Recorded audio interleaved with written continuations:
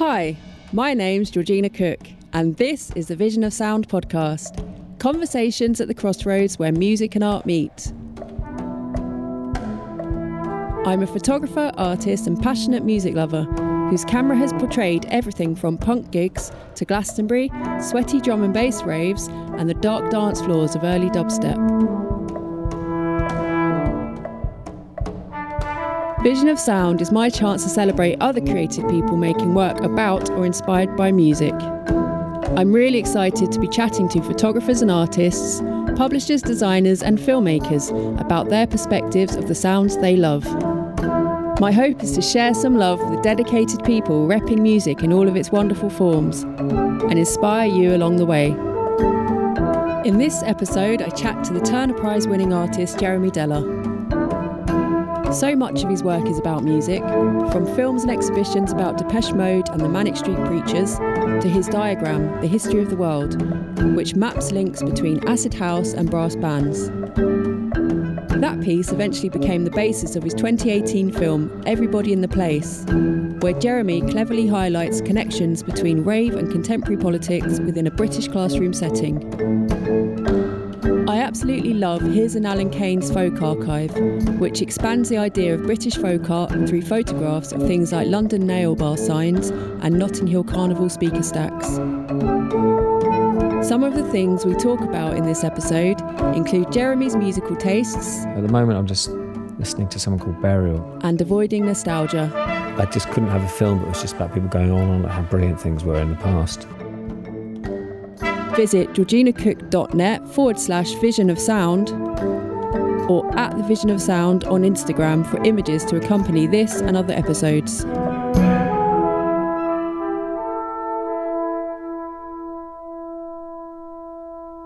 So with the emphasis being on music, I'm quite interested in knowing what your experience of music was like growing up. Well, I grew up a long time ago. I'm 53, so I grew up pre-history for most people. And it was just through television, really. So it was through a programme like Top of the Pops. I also saw a Beatles film very young. When I was probably 3 or 4. That got me very excited. So it was that, really. That was the way. And then radio, of course. I didn't really start going to gigs till I was a lot older. I didn't have like a wild youth. My first ever gig was Soft Cell. And then I'd see sort of Susie and the Banshees and Killing Joe. Sisters of Mercy. They were quite memorable concerts. So I'd have been about 17, 18 then. So quite late, really, going to gigs. But they were definitely, it was that sort of goth electronic music that I was interested in. And I understand that you grew up in South London. I did. So where did you have to go and see? Well, the nearest place would have been the Brixton Academy. But I even got on buses to go to, like coaches to go to gigs. Wow. But they were good gigs in like small places. Gigs then were really quite violent. I remember them being really rowdy. And the dance moves that people did were basically like fighting. That's how I remember it. So it was always quite an experience going to gigs like that. Did you go raving then, considering that a lot of your work is about rave? Well, that's pre-rave. Then I really got into hip-hop in sort of mid-80s. I would see a lot of people that came to London, sort of big acts, and which I liked a lot. The rave thing, for the first year or two, I was watching it from the sidelines. I didn't take part. I don't really like massive crowds, and I just saw those raves. They looked amazing, but I just couldn't picture myself in one of them. But I liked the music, and I always liked the music. And then when it started going into clubs, that's when I would go to a lot of clubs that played it. So that was where I really had my moment with it. So a little bit later than 88. So my film, called Everybody in the Place, after the Prodigy song, which I presume you've seen, at the end of it, there's a club, Shelley's, in Stoke. It was clubs like that I went to. I didn't go to Shelley's, but that sort of thing. So quite medium-sized clubs that people would go and dance to. There's sort of one or two of those in every town, pretty much. Yeah, exactly. They're very important places.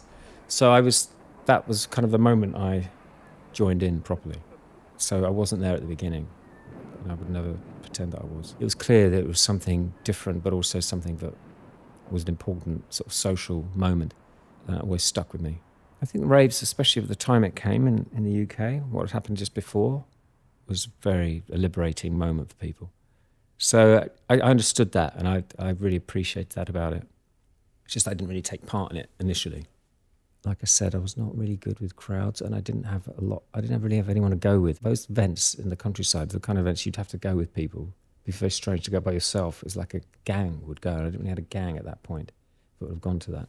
So that's my excuse I'm going to stick to for not going to them. Sometimes there can be too much emphasis placed on were you there at the beginning of something, but everybody has their own journey and their own kind of access, an entry point into a musical genre or a musical journey. I think so, yes. And you know, I made that film about it, but luckily I didn't get any criticism of lines like, well, you weren't there, so why were you making the film? I didn't get that, which I'm glad about.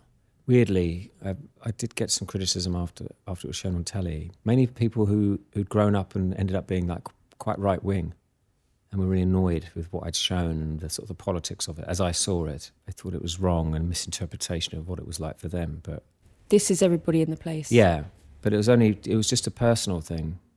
That was my interpretation of it. And they got something totally different out of it.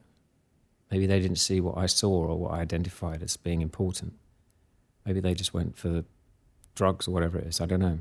But they didn't seem to think that the whole atmosphere at the time and the sort of social history was important in terms of what that represented to people. People that were actually there? Yeah. I can read them out to you. I mean, overwhelmingly, the comments and tweets were very positive, but there's a few that weren't, which I was just absolutely... This is actually... Their icon is a Brexit Party logo. It says, I was looking forward to reliving the best days of my life, and all I got was a far-left propaganda advert. And then another one was, is this guy seriously allowed in front of children to brainwash them? Whoa. And this is another one. This was nothing more than a party political broadcast for the monster-raving Marxist Party. Middle-class white people of the BBC have truly become detached from reality if Jeremy Deller is a bellwether. My only surprise is that he didn't find a way to blame Brexit. Weirdly, I did mention Brexit on it, but maybe didn't watch it for long enough. But, so yes, but when you get criticism like that, it's actually a massive compliment. I was just going to say that, creating strong reactions in people. Yeah, that's something. But you want most people to like it, but for certain people you want not to like it, and so those people didn't like it. Sure. If we go back to early days of Jeremy Deller, when did you start making work about music? Oh, about music. Well, probably... when I first started doing things, but I wouldn't call art, but in the sort of early 90s, with photography and text things and printing things out on a computer. I used to go to the London College of Printing, as it was called then. Now it's called the London College of Communication. And they had 8 or 10 Apple Mac computers. The screen was probably about 6 inches by 7 inches. It was tiny. And I just do stuff on that and then print it up. Just like really simple things and make prints and things like that. Do silkscreen printing there. Because I was unemployed, you got an unemployed rate. I doubt they do that now. Have you got a favourite piece of work about or inspired by music of yours? I mean, so many of them ever in the history of what I've done. Yeah. Well, I mean, I think I'm quite proud of that film that I made, the one we just talked about, Everybody in the Place. Just because it was a lot of work and it was a risk. I think it was a big risk to make any film about something that more or less everyone of my age or a bit younger is themselves an expert on, frankly. If you're making a film about youth culture in Britain, everyone has an opinion because everyone did something at some point. I wasn't speaking for everyone, but I was definitely touching on a territory and where a lot of people had probably better experiences than me and knew as much or a lot more than I did. So that is a risk to be presumptuous enough to make a film like that. I was worried about the reception of it. And if I would make it again, I'd make it differently. You take quite a lot of risks in your work, I would say. I don't know. I'm not sure. I should take more, I think. That was a personal risk. I don't think anyone would have thought, oh, that's a risky thing to make a film about as a subject. In a way, it's quite an easy subject in some respects. But it was personally, I thought it was I could see myself falling on my face. If people just didn't buy what I was selling in terms of how I saw it as a moment.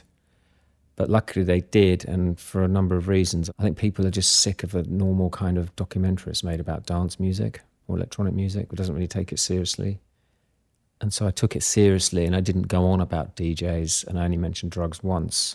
And I put it into some historical context rather than just a hedonistic context.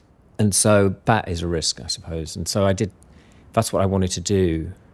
And luckily it paid off, because a lot of people contacted me afterwards. I've never had such a reaction from the public writing to me. And then musicians wrote to me about it who were really into it, people who were part of the scene, really big names basically, were like really excited by it, or seemed to be, and were really happy for the story to be told from a different angle.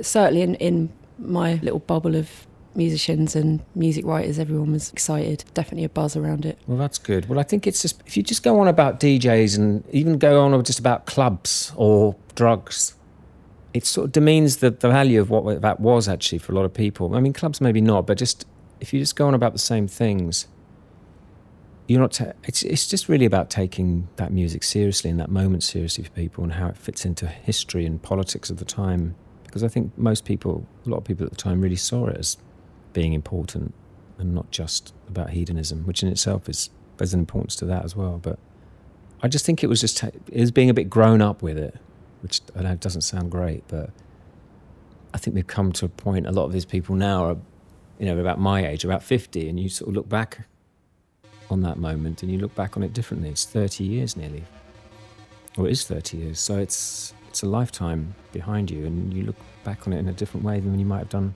10 years ago or 20 years ago. Let's go!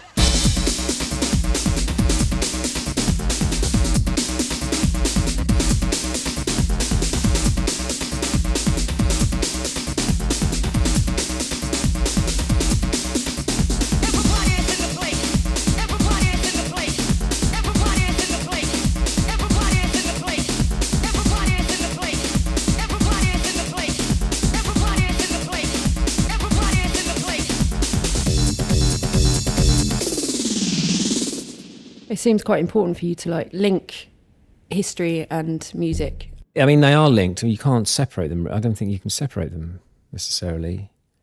If you interpret history through popular culture as well as through political change, and all these things are connected, it just made sense. But you could tell the history of Britain through music being played and being danced to. You can do that from any era, really. Even just thinking now, you could make a history of Britain through the eyes of music. Which brings me to another question, which is the History of the World piece. Yes.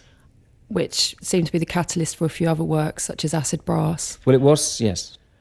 If you were to update the History of the World with the sort of knowledge of history that's happened since then, and the kind of events and genres and things that have happened, would you, and what would you add? Well, I need to just explain, that diagram is relating brass bands to acid house.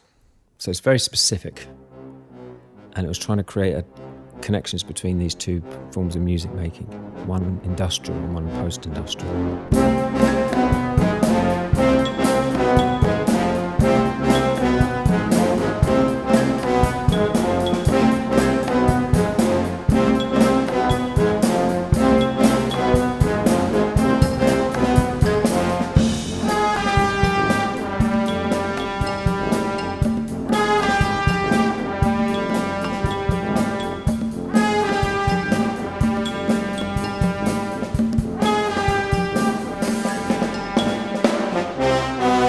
I was trying to tell a history of a country, really, through music, through what that music led to or where that music came from.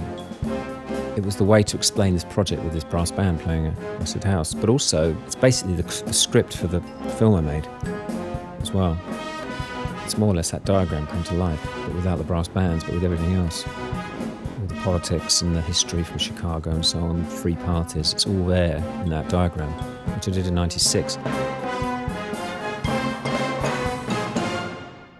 I did it in '96 as a part of a sort of far too early rave nostalgia, because by '96 that scene was over as we knew it, or it was known in the late '80s. And I made that diagram not just because of brass bands, because I felt a bit sad that it had gone, and I wanted to commemorate it in a way and mark it as an important moment as well. Connect it to all these other things that were going on in history with other music and so on.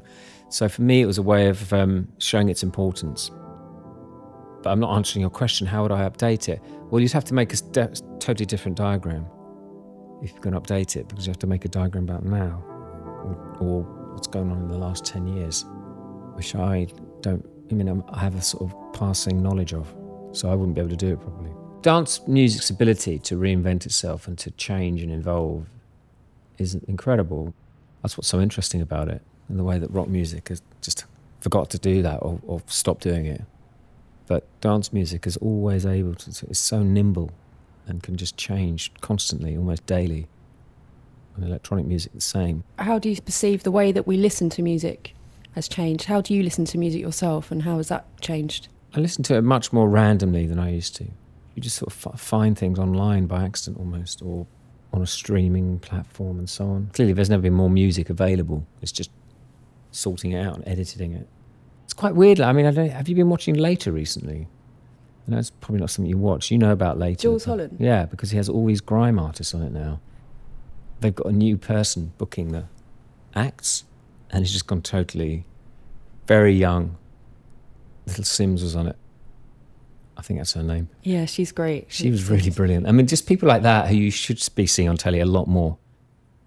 But I thought that Later was actually really good. I thought it was interestingly done. Yeah. Because he's kind of into it, Jools Holland anyway, so I'm sure he was happy to host that. Yeah. It's funny how all these grime artists are really into him. They all sit around a table at the end and they've all got their arms around him saying, all right, Jools, you're great. He's a bit of a ledge though, isn't he? He must be. But it's funny that these young, super hip, absolutely kind of the hottest acts all think he's really great and really funny.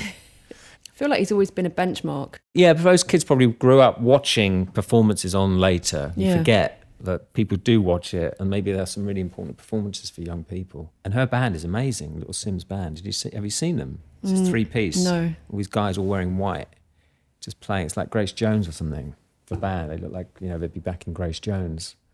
And they're really good as well. I was really impressed, actually.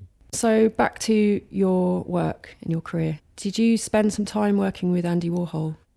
I did, but there's not really much to talk about. Yeah, I'm just quite interested in, like, your work is very much about working with people and taking art outside of the kind of traditional gallery space and things like that.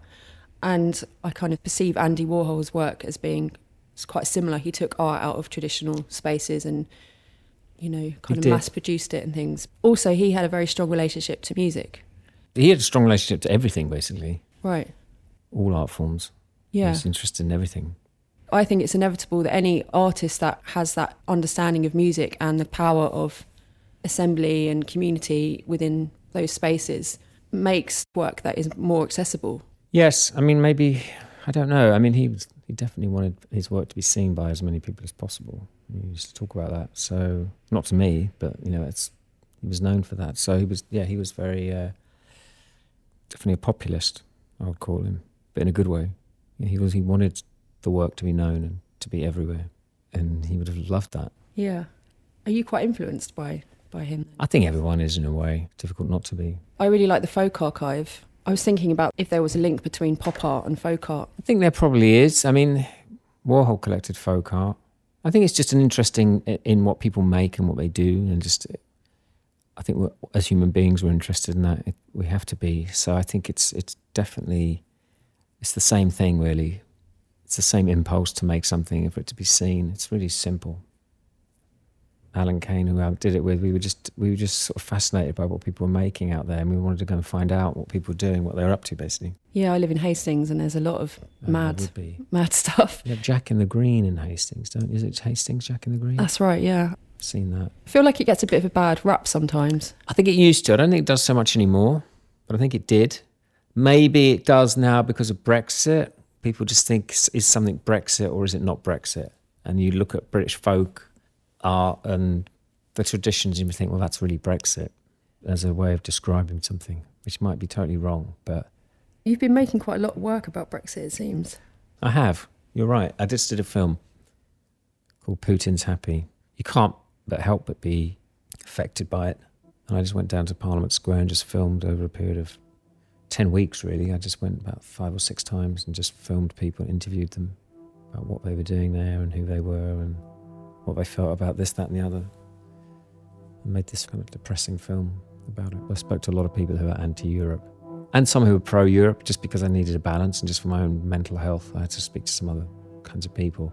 But on the whole, I went to try and find people who hated Europe and EU and voted to leave. Do you think that Brexit will change Britain's musical landscape? Musical landscape.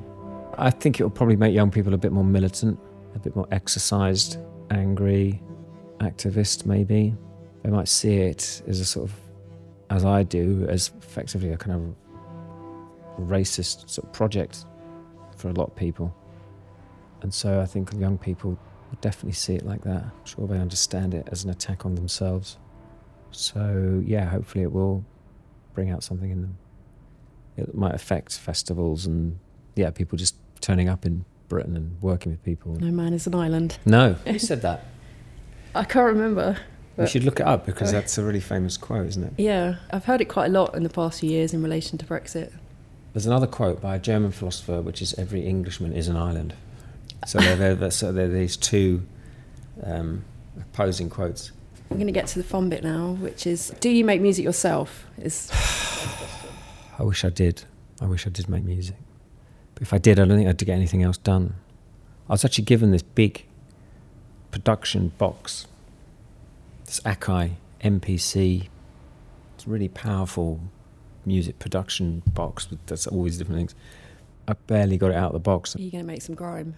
Definitely, yes. It's about time. J Dizzle. Could you imagine? That's the problem, isn't it? No, I'm not going to do that, I promise. I might try and do something. I just did something with an orchestra, and I'm going to try and get all the audio with them tuning up and then warming up and do something with that. Not a dance track, though, but just try and make something from that sound. I love being around orchestras when they rehearse, or bands of any description, just like sitting in on a rehearsal. And the way that the conductor or arranger speaks to the players and how he talks about the music, I love all that. And I've made this film with an orchestra, and there's a bit of that in it, a bit of the back and forth between the conductor just trying to tease out certain things from the players at certain points. But I love all that, just being around that atmosphere, just sitting in the background. What do you listen to yourself? What are you listening to at the moment? I'm just kind of all over the place. I'm really obsessed with watching this 9-year-old girl drum. Have you seen her? I have, yeah. Have you seen all the videos that she posts of herself drumming along to Nirvana? I've seen one and it's amazing. The Nirvana one is really amazing. And then there's others as well. There's Led Zeppelin ones, all these rock ones. I listen to all sorts of things. At the moment, I'm just listening to someone called Burial, who you must know. Do you know Burial? I know Burial very well. I did the photos for his album. Oh, really? Yeah. Well, there we go. You know him better than I do, certainly. Did you really? Yeah. Oh, right. So on the Untrue artwork, those kind of black and white images are, well, mine, but we took them together in collaboration. Right. Oh, great.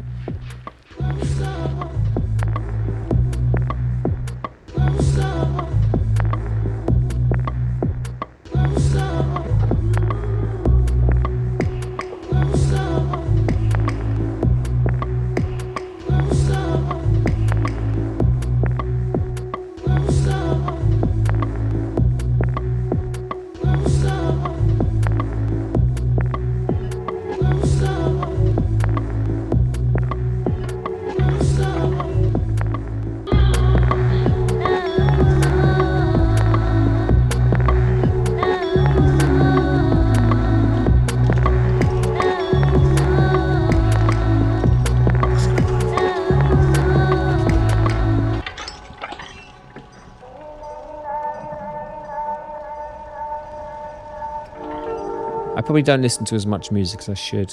I'm just obsessed with the news. So I'm always on news websites or listening to the news. It's just a ridiculous time, isn't it? There's just so much going on in the world. It's sort of really interfered with making work and doing things. Interfered with it, not kind of inspired? Well, both really, but it's really gets in the way. Checking your phone all the time to see what's going on. What's your ideas process like? How do you know which idea to go with and things? You sort of know instinctively if something's going to work.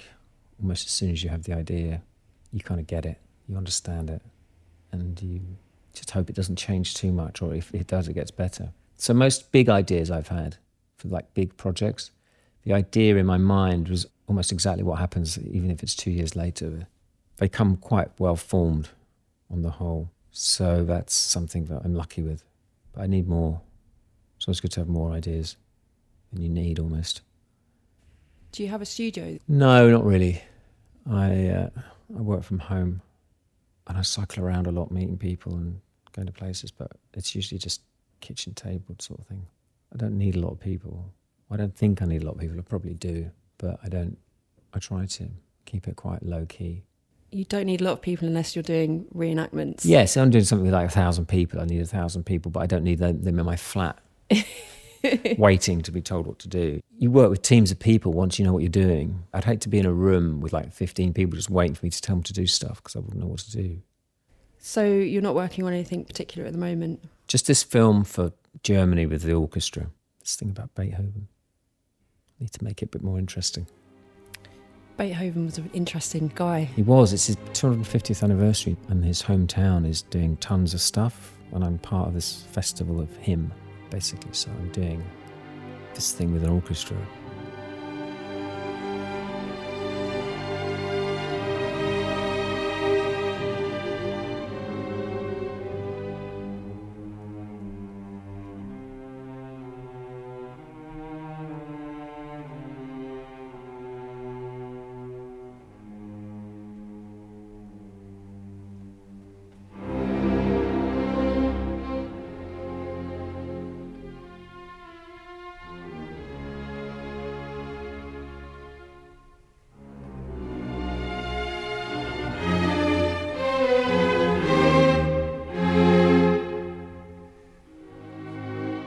His music was very political.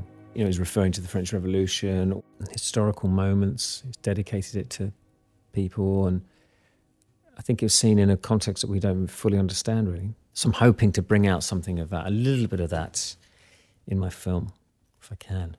But I can't tell you how at the moment. We haven't shot it yet, so I can't say too much because it might not work, but I hope it does. I just started wondering who the modern day version of Beethoven, who would it be? I have no idea. I don't even want to speculate on that. I was listening to a Dolly Parton podcast and a lady in that suggested Dolly Parton would be. I mean, that's quite interesting, Dolly Parton. I mean, Dolly Parton is a kind of remarkable person, though, isn't she? Her voice, an incredible voice and great songs. I find it disappointing, actually, that she's become this sort of almost joke, but much loved joke, effectively. It's like when people become so kitsch, everyone dresses up like them and stuff, and you don't not really listen to the music anymore. They're just a bit of a joke. Like ABBA became that, which really upsets me. Well, it doesn't really upset me. I'm exaggerating, but I love ABBA. I love the music, and I just felt that you're not taking the music seriously enough, really. What's your favourite ABBA song? SOS I like. I think that's amazing. And there's a song on ABBA Arrival called Arrival, which is instrumental. I just remember it as a kid, loving it as a kid. But SOS is pretty epic. It's not surprising they made a musical around that band because the songs are like from a musical anyway. So not that I'm really into Mamma Mia. Again, it's a sort of kitschifization of something that's actually really potentially quite profound and interesting. So I don't really approve of it becoming a sort of semi-joke. I sound like an old git, don't I? But that's how I see it. Well, I was actually going to ask you a little bit about nostalgia. You reference history a lot and you make these links.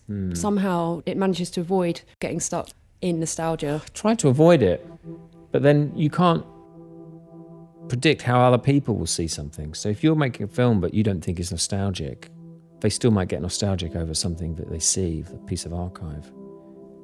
I try to make things so they're not so nostalgic. So that First World War thing I did with the soldiers, I tried to make that unnostalgic as possible. But of course, as soon as someone's wearing an army uniform and wandering around, people are going to interpret that as they wish. Likewise with the Rave film. Of course, elements of it are quite nostalgic, especially if you were around at the time, because you have your own memories and they're usually selective from something. So it's inevitable people get nostalgic about that because that's their youth that you're talking about. I tried to put it in a context that was definitely not nostalgic in terms of Margaret Thatcher and the police, how they were behaving at the time, and the miners' strike. But it's inevitable when you're talking about something as emotive as music that people will or can interpret it like that.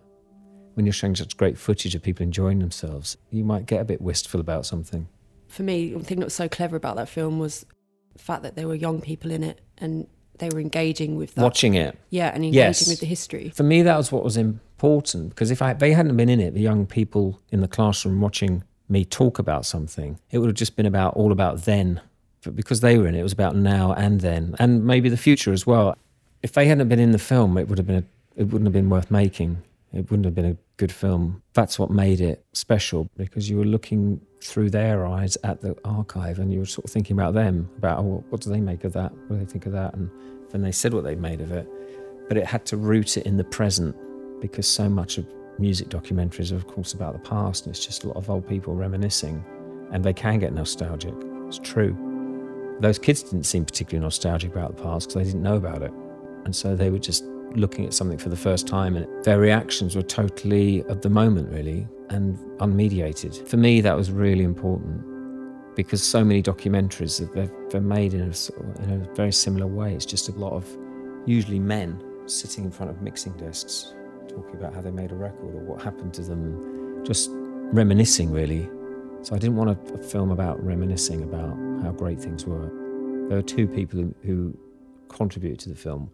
One was a guy who had sound systems, Anthony, in Manchester, and another one was Charlie Fitzgerald. She was called Charlie Colston-Hayter, Tony Colston-Hayter's sister, who used to run a lot of raves. They were both talking about how they set up and started clubs and so on. And she was quite nostalgic because it was such an amazing time for her.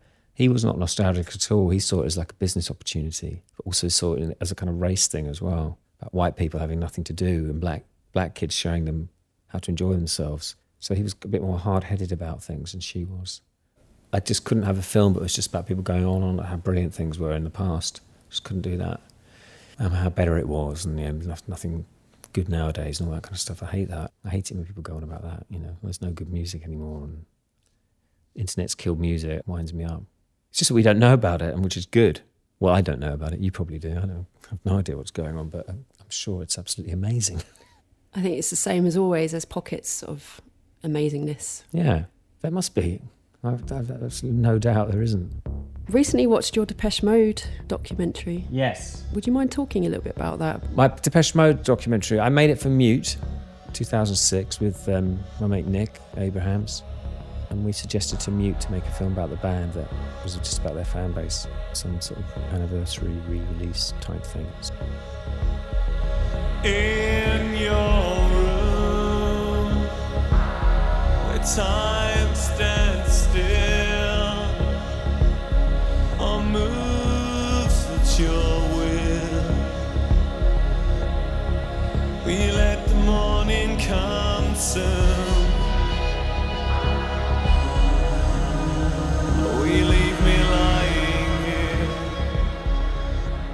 So we made this film, which in the end was never put on anything for a number of reasons. But it's really about their fan base around the world and how their fan base interpret the band and what they do with the music and how it's helped people and how it's reflected change in society. And so it's a trip around the world, but really it concentrated on Eastern Europe and Russia as being these amazing moments for the band when they basically with the sort of music of liberation and freedom. It's what happened to English and Americans in the sort of 60s with the Beatles, a sort of liberating effect. That was happening with Depeche in Eastern Europe and Russia, but literally liberating for them. It was like a soundtrack to freedom, in inverted commas. I absolutely loved the young woman that drew the comics. Yeah, she was incredible, actually. Really well-drawn comics about the band and about them married all to these women and the band's adventures with the women. They're amazing books, all done with biro, so you can't correct biro when you're drawing it, but they're perfectly drawn cartoons, really, of this, super creative. She was just obsessive about them, but channeled it in this really incredible way. But the Russians were great, very obsessive about the band, because they represent so much to them. They go to such great lengths to see the band and to sort of make things for them and make films and so on. It's really, for them, it's really special. But it's online now, so it can be seen, for anyone can see it. Our hobby is Depeche Mode. Thank you so much, Jeremy. Could you tell us where we can find your work? Well, I have a website, which is I think it's 3.5 years old now. When I say old, I mean out of date. So I have an out-of-date website. I'm on Instagram and I post about one thing every month or every 3 weeks, which sort of relates to what I'm up to. So take your pick.